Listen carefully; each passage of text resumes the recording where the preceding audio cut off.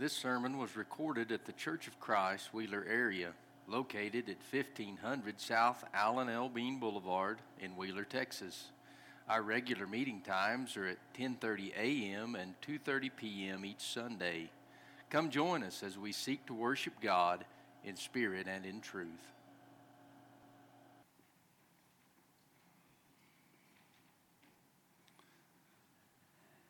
When you think of gardening, what do you think of? What do you picture when you think of gardening?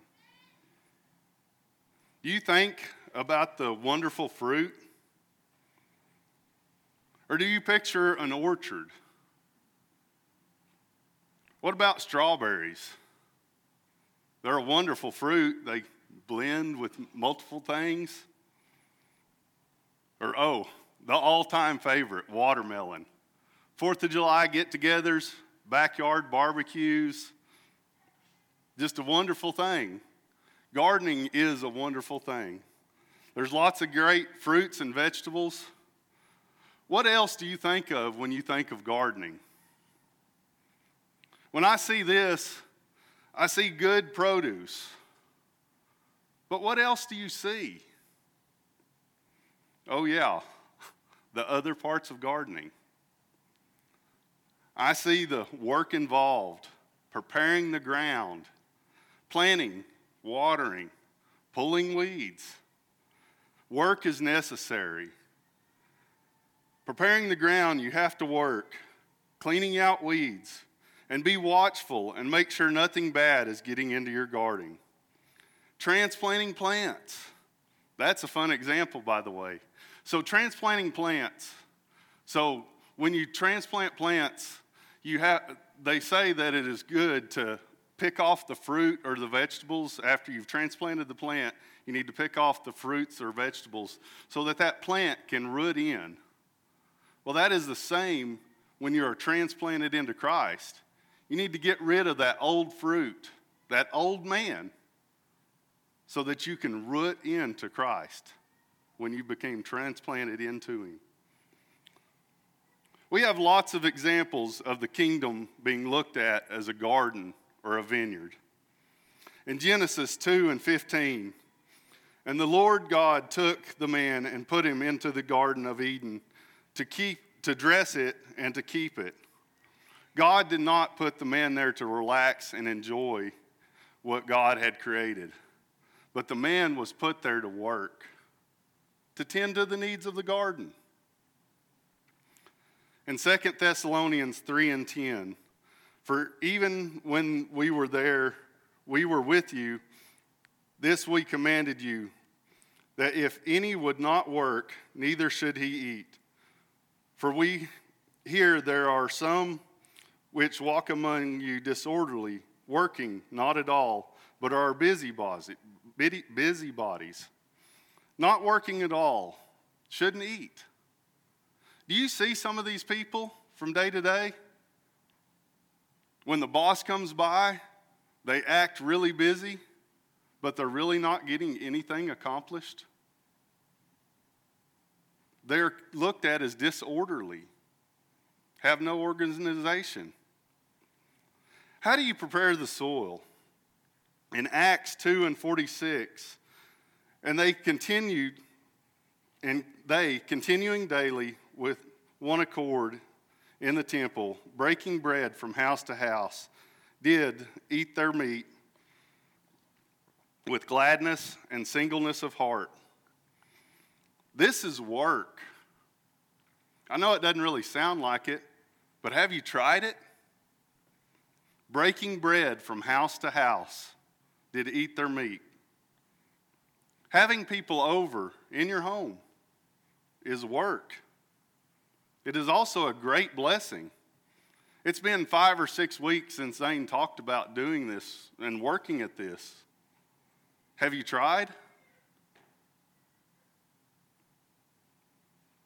This is also tilling the soil, building relationships, checking the plants, seeing if there's a need. If you plant a garden and never check on it, what's going to happen to it?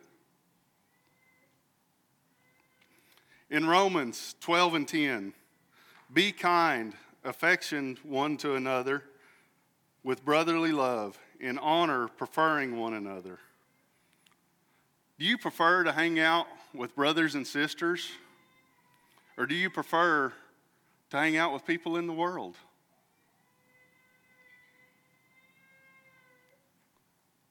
In 2 Timothy 4:5, but watch in all things, endure afflictions, do the work of an evangelist, make full proof of thy ministry. Endure afflictions. Can you see this person in the garden? Endure afflictions. They are working in the garden. Can you see them? Hoeing, pruning the trees. They are doing the work. Watering. And then afflictions come. There's going to be some cuts, some bumps, bruises along the way, and even a smashed finger here and there. But endure afflictions. Soldier on. Do the work of an evangelist. We have to change the mindset that someone will do that to I will do that. If you don't know how to, that's okay. There are people here that are willing to help you with that, teach you how to do that. There is work that needs to be done. In 2 Timothy 4:2, preach the word, be instant, in season, out of season, reprove, rebuke, exhort with all longsuffering and doctrine. For the time will come when they will not endure sound doctrine, but after their own lust they shall heap to themselves teachers having itching ears, and they shall turn away their ears from the truth and shall be turned unto fables. Preach the word. If we are teaching others, then we are tending the garden. We need that I can attitude. Or is it too much work? Are you lazy? In Proverbs 20:4, the sluggard will not plow by reason of the cold. Therefore shall he beg in harvest and have nothing. In Proverbs 10:26, as vinegar to the teeth and smoke to the eyes, so is the sluggard to them that sendeth him. Smoke to the eyes, does that help anything? Have you ever had smoke in your eyes? Did that help you accomplish anything? In Proverbs 15:19, the way of a slothful man is as an hedge of thorns, but the way of the righteous is made plain. Slothful here is the same as sluggard, as a hedge of thorns. Thorns are a curse. So you're working in the garden, and as you're working in the garden, a thorn rips your skin. There's blood running down your arm. So you have to go inside, clean that blood off your arm, bandage their arm to return to what you were doing. Slowed the progress down. In Luke 8:7, and some fell among thorns and others sprang up with it and choked it out. Thorns also choke growth out. Thorns hinder work. Are you hindering the work of others?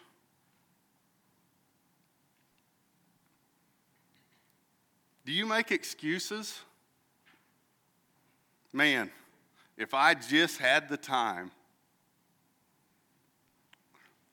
In Luke 9:57, and it came to pass that as they went in the way, a certain man said unto him, Lord, I will follow thee wherever so wherever thou goest. And Jesus said unto him, Foxes have holes, and birds of the air have nests, but the Son of Man hath not where to lie his head. And he said unto another, Follow me. But he said, Lord, suffer me first to go and bury my father. And Jesus said unto him, Let the dead bury their dead, but go thou and preach the kingdom of God. And another also said, Lord, I will follow thee, but let me first go and bid them farewell which are at my home, at my house. And Jesus said unto him, No man having put his hand to the plow and looking back is fit for the kingdom of God. We've all heard that story, the whole story of excuses. Everyone's got one. Are you making them? When you look at your garden, what do you see? Is it full of fruit? Or is it barren? In Luke 13:6, and he spake also this parable, a certain man had a fig tree planted in his vineyard, and he came and sought fruit thereon, and found none. Then said he unto the dresser of his vineyard, Behold, these 3 years I come seeking fruit on this fig tree, and find none. Cut it down. Why cumbereth it the ground? Barren. Why is it even cumbering at the ground? Why is it even taking up nutrients out of the ground? Cut it down. So what can help us not be lazy, barren, or have excuses? In 2 Timothy 2:15, study to show thyself approved unto God, a workman that needeth not to be ashamed, rightly dividing the word of truth. There it is again, a workman. That is a teacher, a laborer, a worker.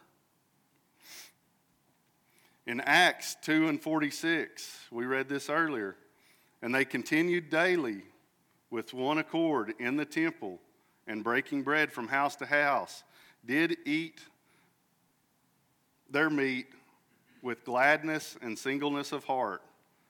Gladness and singleness of heart. Their relationships grew when they did this. If we will do these things, it will help our relationships. It will grow our relationships. Continuing there in 47, praising God and having favor with all the people. And the Lord added to the church daily such as should be saved. The church grew.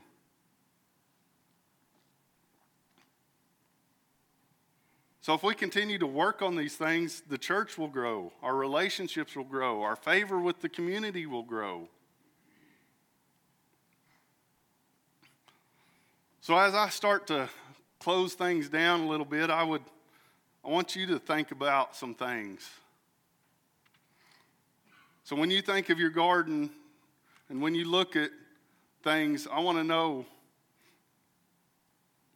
you to think about the work that you are putting into the kingdom.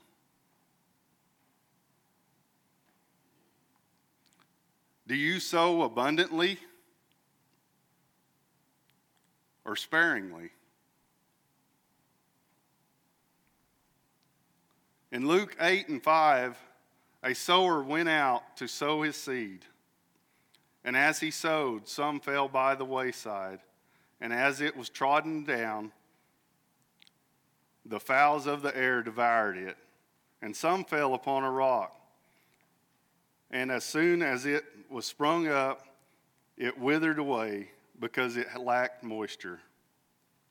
And some fell among thorns, and the thorns sprang up with it and choked it.